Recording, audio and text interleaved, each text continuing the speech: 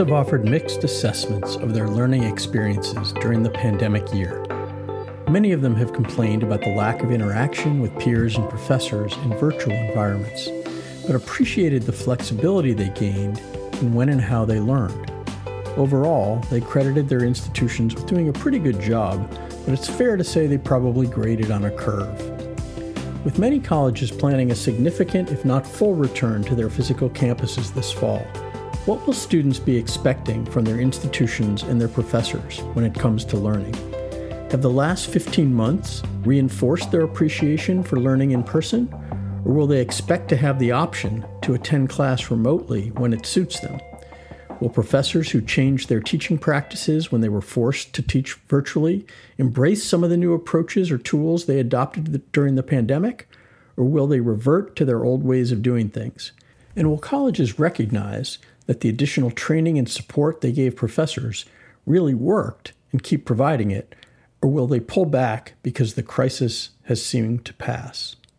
I'm Doug Letterman, editor and co-founder of Inside Higher Ed, and these are some of the questions we'll explore in this week's episode of The Key. We're joined by three experts on student learning and online education. Justin Lauder is Associate Vice Provost for E-Learning and Academic Partnerships at Texas Tech University. Michelle Miller is Professor of Psychological Sciences and President's Distinguished Teaching Fellow at Northern Arizona University. And Alexandra Salas is Dean for Innovation, Teaching, Digital Learning Excellence, and Educational Support Services at Delaware County Community College in Pennsylvania.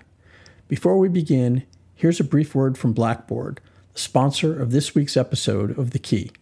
This episode is sponsored by Blackboard. Each learner at your institution is following their own unique path. Your EdTech partner should make it easier for your institution to thrive and for learners to succeed. From enrollment to progression, retention, and graduation, only Blackboard offers an ecosystem approach that supports learners across their journey, inside and outside the classroom. Learn more at blackboard.com. Now on to today's conversation. Michelle, Alex, and Justin, welcome to The Key, and thanks for being here. The main reason we're talking today is to try to understand what students are likely to expect out of their learning experiences this fall, but it'd probably be useful to first get a sense of where we've been. From your various perspectives, what are the most important things that the last year plus revealed to you about the state of post-secondary teaching and learning, wherever and however it occurred? Michelle? Right. Well, out of all of the things that were expected and unexpected that came through, to me, one big one is that I was, in awe of how quickly and how fluently faculty picked up the kind of just the physical technology itself, including people who had been pretty low-tech devotees up to that point and say, oh, I'd rather hand out paper rather than being in a learning management system, rather have show of hands instead of using a quizzing system. They jumped in and they did what they needed. And I think this really reinforces what so many experts in educational technology have said for years. And just ask any skilled instructional designer and they'll say, it's not about choosing the right app or widget or buying the right thing always. It's about the pedagogy. And I think that it also, the flip side of that is it really showed that people needed these pedagogical strategies. They needed a frame and a conceptual frame and something that was very purpose-driven. And I think that that's where you saw some faculty be more successful in something like a brand new hybrid teaching environment or a fully online environment if they hadn't done it before. That was oftentimes, in my mind, the difference is the people who had that conceptual, okay, here's what I want to accomplish, and I'm really going to get feedback from students as I go along and say, are we getting towards those goals that I laid out? And those who were less engaged. I think that that latter group was the group that oftentimes struggled. And obviously the goal as the year went on and into this past spring was trying to bring the people who were lagging up to speed. And I think maybe we can come back to the question of how successfully you and your colleagues and the sort of professoriate and the people who work with the instructors were able to move the needle as the year went on. Justin, you want to jump in next? Sure. I agree that, we saw faculty kind of jump in and they knew they had to get education or the job of providing an education done however they had to. But I also was struck by the resilience of our students, that they kind of went with the faculty and they knew that they were kind of learning as they went in the spring, many of them, and they were receptive to new ideas and new ways of instruction. I'm reminded of a meme that I saw at the beginning of the pandemic, and it talked about a student saying, you're telling me that my faculty member who can't turn off YouTube autoplay is going to now teach me on Zoom. And that's how we started. But by the end of it, or as faculty got more and more comfortable, students were open to ideas. They found new ways to build that community in their classes. When they were missing out on face-to-face instruction or that community in the classroom, they found ways to do it either through group chats or GroupMe or things like that. So I think another thing that I saw is just that resilient nature of our students, that this was difficult for faculty who had never taught online, but it was also difficult for the students who never had gone to school online before, because many students, they may take a hybrid class or one or two online, but they don't take their full loads via distance. And so I think their resilience was another thing that really struck me. And I think that's part of the reason it was successful, is that students did go with, this changing time and kind of worked with faculty as they worked online. Alex? Sure. I have to echo what Michelle and Justin have said. And I think one of the evidence that I saw, it was the connection between faculty and students and the agility that they all exhibited, during this time, and how we all learned, faculty, staff, and administration, how to see more possibilities. How the last year cultivated that need, the necessity, the need to be creative and agile for our students in terms of different ways to use a learning management system, different tools for communication. So we just didn't look at a widget for widget's sake. It's like, how purposeful can we be with this, what we have in our toolbox. So it was really impressive. From spring 2020, when you and your faculty colleagues pivoted on a dime, through to this past spring, we knew that student expectations were probably going to rise and that it was going to be incumbent on institutions and instructors to continually improve to meet the moment. How successful do you think we were? Alex? There were some faculty who were already using the technology, and I would call them the unsung heroes, right?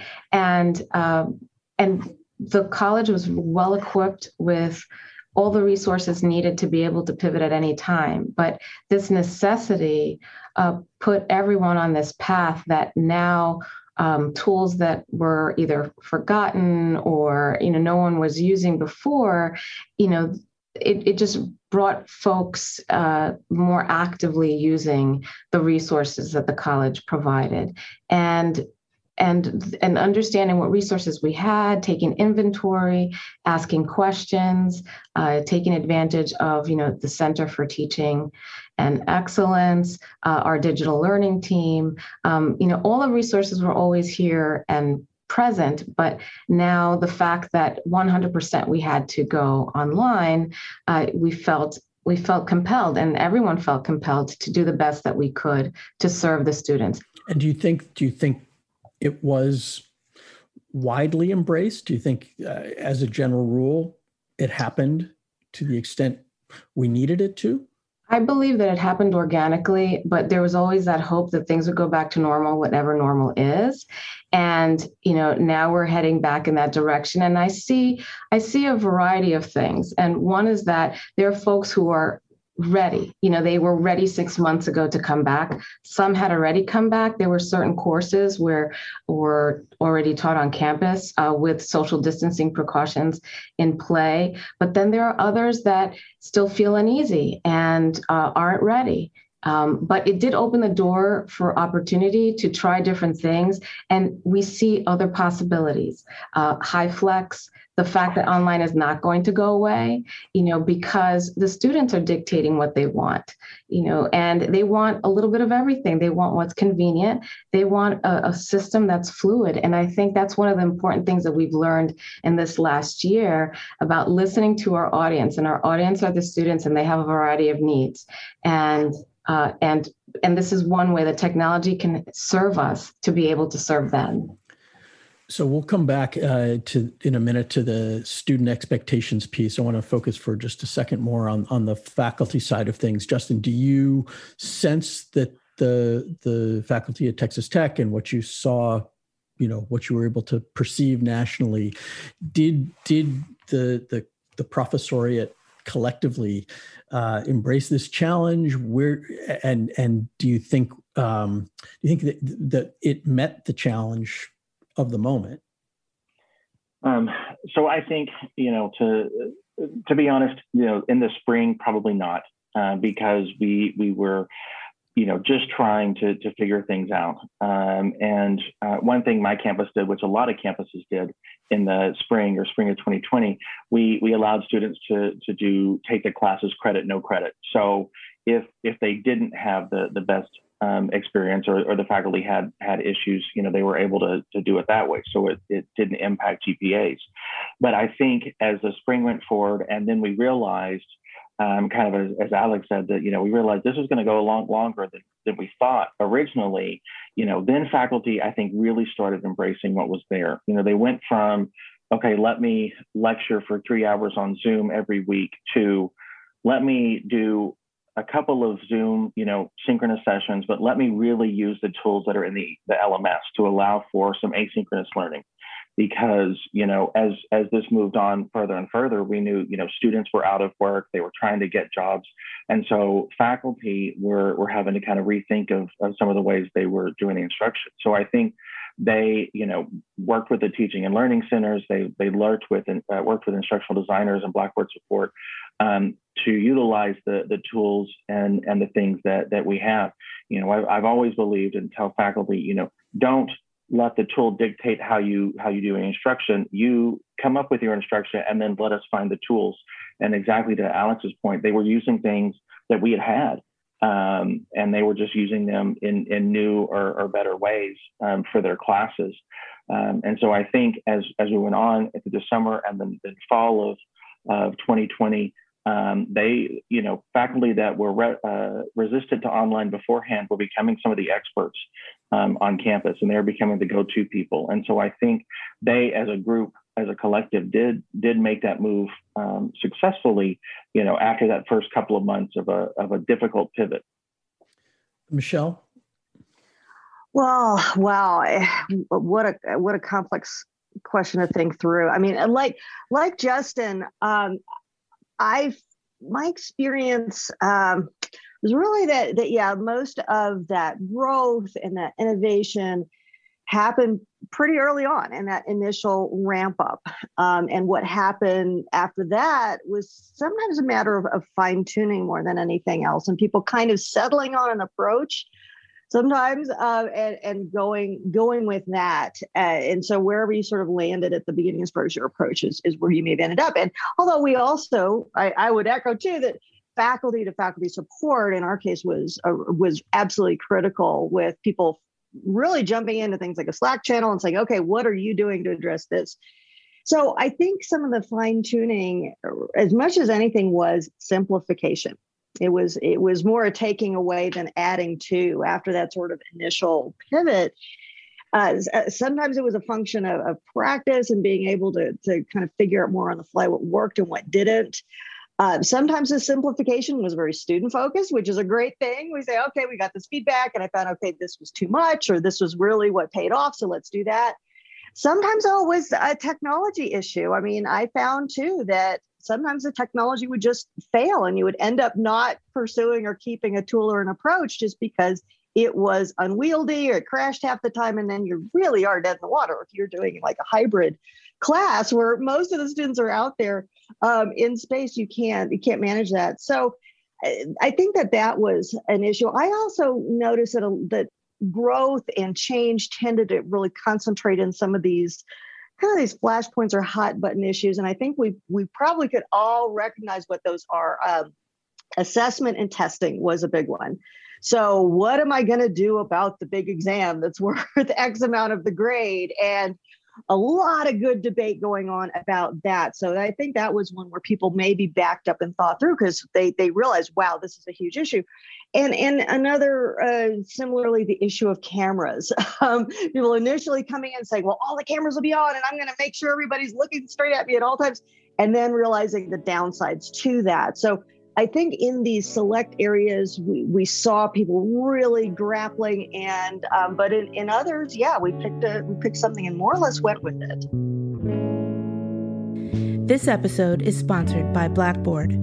Underpinning Blackboard's technology is the market's only true EdTech platform, offering more impactful and easy-to-use solutions, including accessibility tools, a virtual classroom, communication tools, and the LMS. The Blackboard EdTech platform powers personalized experiences fueled by data so that every individual is supported by the technology, services, and care they need to thrive and succeed. Learn more at blackboard.com.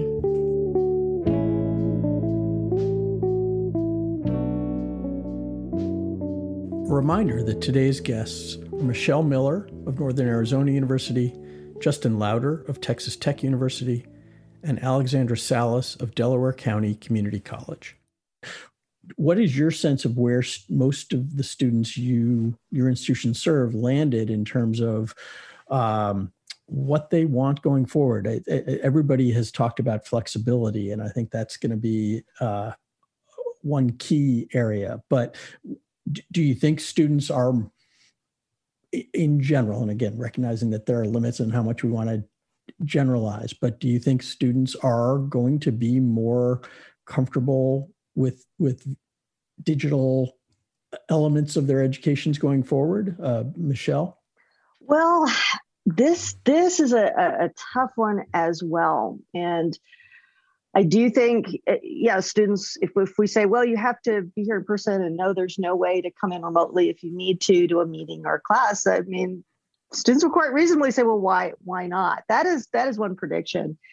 But I think that this is something else that's really been on my mind as I've watched this unfold, is it is not going to be parallel to some of the other things we've seen going on with other kinds of remote options. I mean, I almost think about how I now love to get my groceries ordered online and drive. I love this. This is wonderful. I'll never go back to the old way.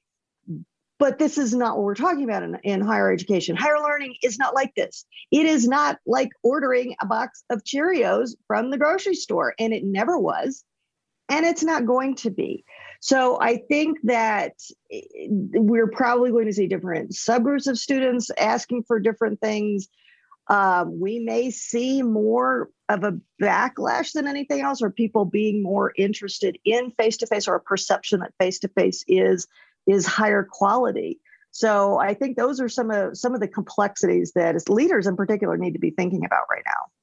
Justin, do you think we are likely to see more demand for virtual possibilities, at least, or options? Or do you expect we're obviously seeing, I think, a lot of rhetoric around people wanting to be back, but do you think the interest in virtual options is likely to be undone or reversed? Yeah, I think as Michelle was saying, I think we're going to see a lot of subgroups of students. We all, pre-pandemic, we had the students that only wanted to go to school online, and the students that only wanted to go to school face-to-face. But we also saw the students that didn't care. They were just, they do whatever they need to get their degree. And you had the students that really wanted all of those co-curricular activities on campus, participate in Greek life or participate in intramural and things like that. So I think we will see kind of those groups flesh out even more. I agree with Michelle that that we were going to have some students that come back to face-to-face because they think it's better, and 15 years of our work to prove that online is as good as face-to-face, might have not been completely undone through the pandemic, but it was impacted. And so we kind of have to make those strides again. But what I'm seeing from our students is the ones that really want that college experience, being on campus, being involved in things. They are the ones that are really pushing to come back to face-to-face. Those students that are looking at education as a path to a job or career or this, they are still wanting the fully online, or at least that's what I'm getting from students. I get calls from students all the time that said, well, I moved because of a job, because of COVID, and I can't come back to Lubbock. What do you mean I can't take these classes online? I have for the last year. So that's starting a whole new conversation on, those student expectations that they changed their lives and now, but they still want their education. So I think we're going to have to look through that kind of stuff and how we're going to give students that college experience that want it, and also provide students the education when they just want, to participate in classes and go about their lives. My suspicion, and Alex, I'm interested in your perspective on this, is that you've both talked about how we may see more people falling into those all or none camp. My biggest, I don't know if it's a concern, but is about the group in the middle that's going to expect, they may even be living on campus and trying to participate in the elements that you talked about, Justin, but still wanting that flexibility. And I have this sense that institutions may struggle most with serving the students who want it blended. Alex, I don't know how that strikes you, but I think it's a difficult question to answer because there's no right answer or wrong answer. It depends on the institution, and the students, and what the students may want at a particular time. But I do believe that regardless of the flexibility that students might want, they also want structure. They want consistency. So they want to know going in, what is my class going to look like? What's the delivery going to be like? Will I have contact with my instructor? Will the textbooks be digital, or will they be, will I need physical copies? There's certain things that students want, but they also want the flexibility. So they want a little bit of everything, but we also have to be practical and realistic in terms of being able to engage with students. So I think that there's a couple of things that may need to happen. Institutions, partnering, faculty, staff, instructional designers need to kind of rethink how instruction can be delivered. I think we did a wonderful job during COVID because we had a platform through which we could deliver instruction, but we also learned that you can't just cut and paste what you did face-to-face into a learning management system and say, all right, here's a link, let's go do it. It takes much more than that. Even designing a hybrid course, there's this finesse, this nuancing that happens when you're designing the course that's super important. And it's about knowing how to present it so that students have a true understanding of what the expectation is when they register for that class. Michelle or Justin, do you have thoughts on the sort of challenge of hybrid and blended, and whether that's likely to be one of the hardest parts going forward? Justin? I think so, because one thing we saw, one of the more difficult ways to do a class was when you had some students in person and some students online. And so that we got more complaints or concerns from students because they either felt like they were out on their own virtually, or the in-class students felt that the virtual kids had it easier or something like that. So I think that was probably one of the more difficult ones. And if we think about hybrid moving forward, what I've tried to tell faculty is, okay, let's look more at a flipped model where you don't have students in the classroom and online at the same time. maybe you have them all online and that's where they're watching lectures. But when we come into the classroom, that's where we're going to do some active engagement with each other.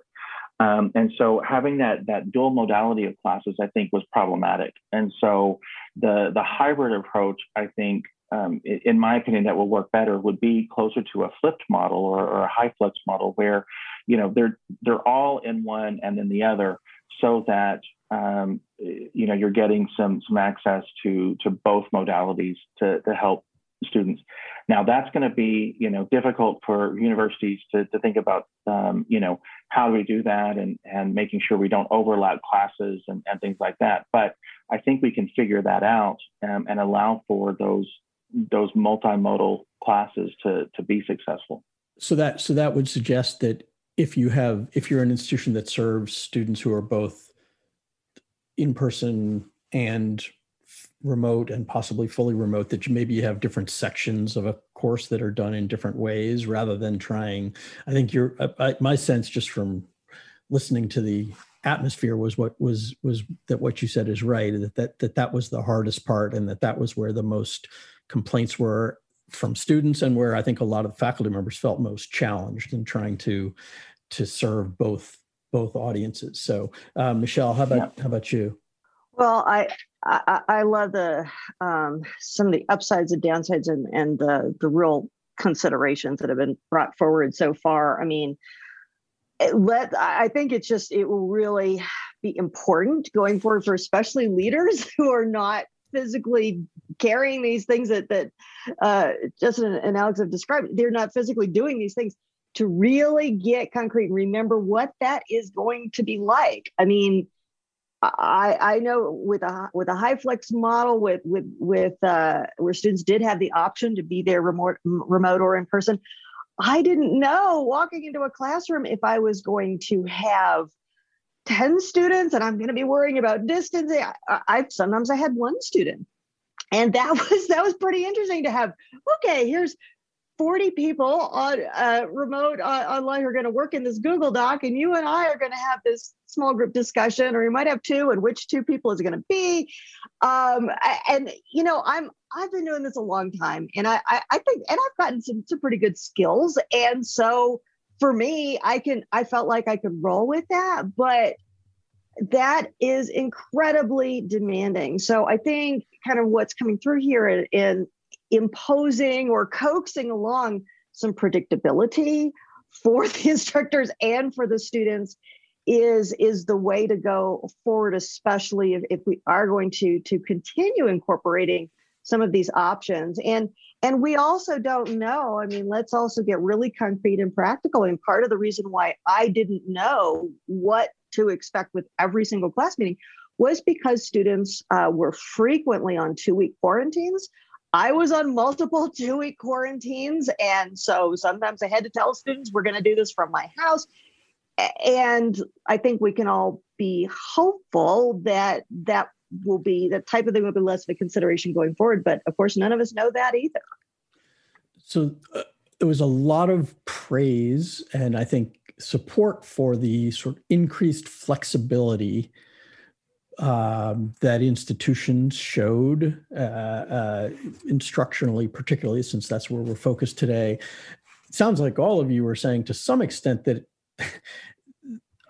full flexibility is not necessarily going to be very viable, that there's going to probably have to be an increased balancing of flexibility with predictability. And so I'm curious, and I guess a justification for that would be that to some extent, people will be less in crisis and maybe a little bit closer to normal, but I continuing to feel like we're going to be a long way away from like truly normal. So how are you thinking about the balancing between flexibility and sort of empathy for students on the one hand, rigor and predictability on the other, recognizing that it's a balancing act? Alex, maybe start with you. I was just going to say that I think the flexibility has to be manageable. Otherwise, you're going to have chaos.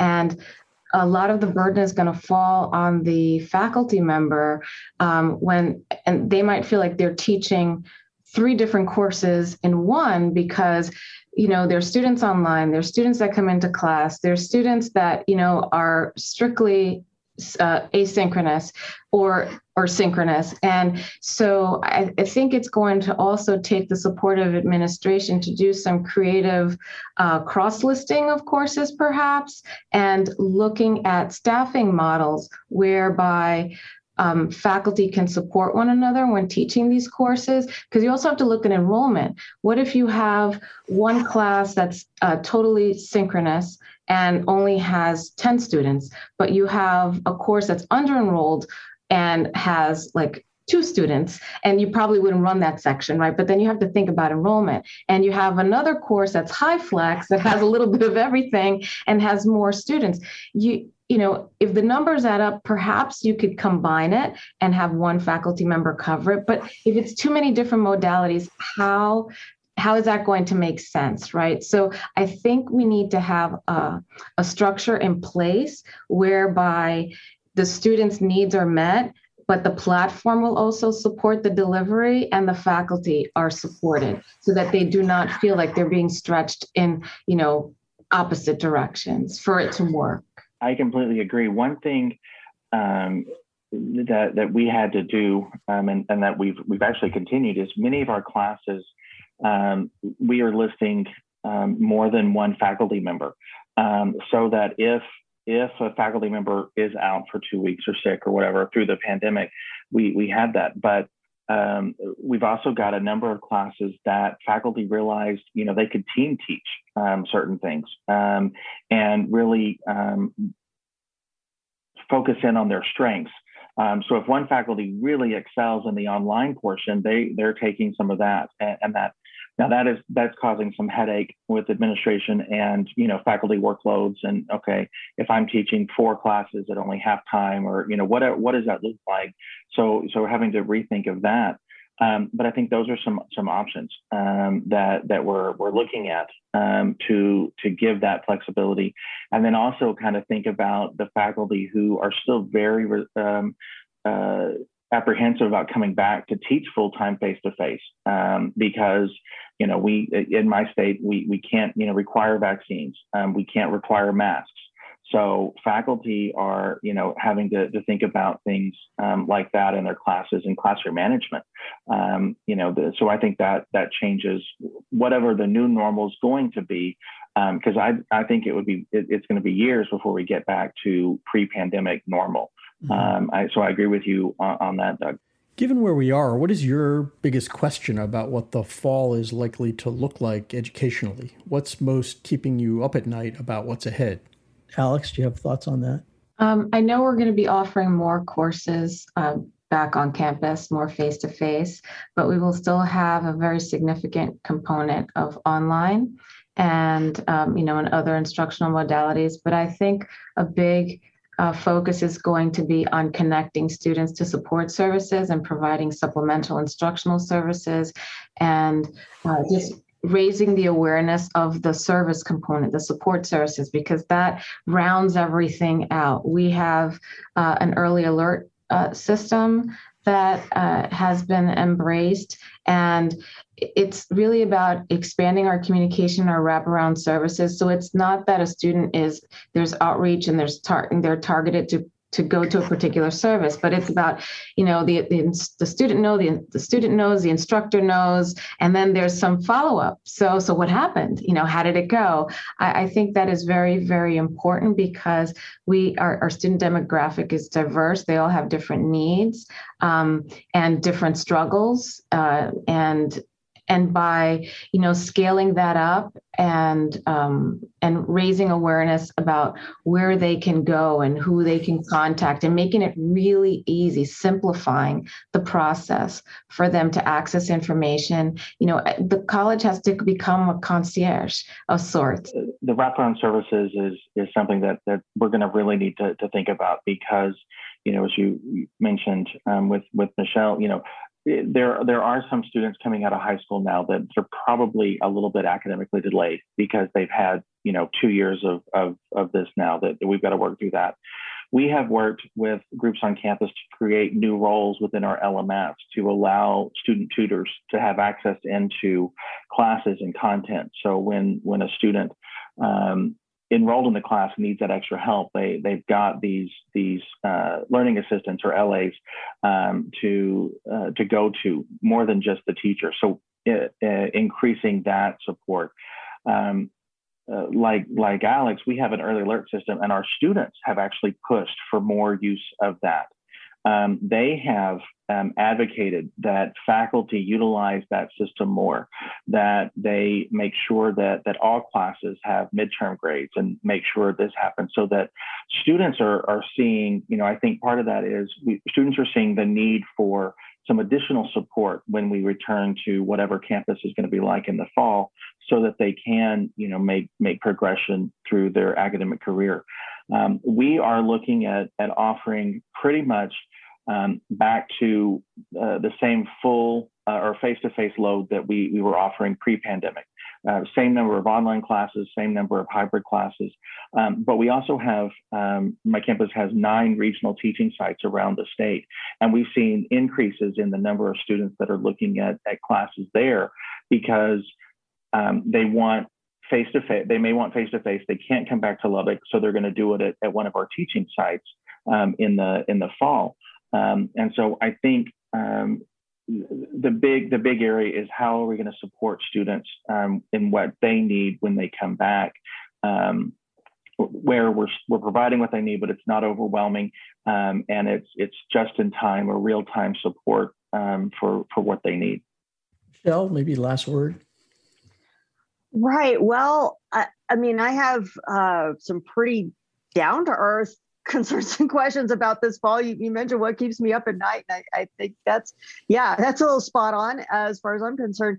I don't want to speak for my institution because there are a lot of leadership decisions and efforts going on right now that I'm not a part of. But right now, I would say that the working assumption that I'm picking up is that we will be a fully face-to-face, that is where the activity is going to be. And I kind of look at that and go, is that going to work? Again, with the progress, which is going to be very hard to predict as far as the pandemic, with students saying, well, why can't I?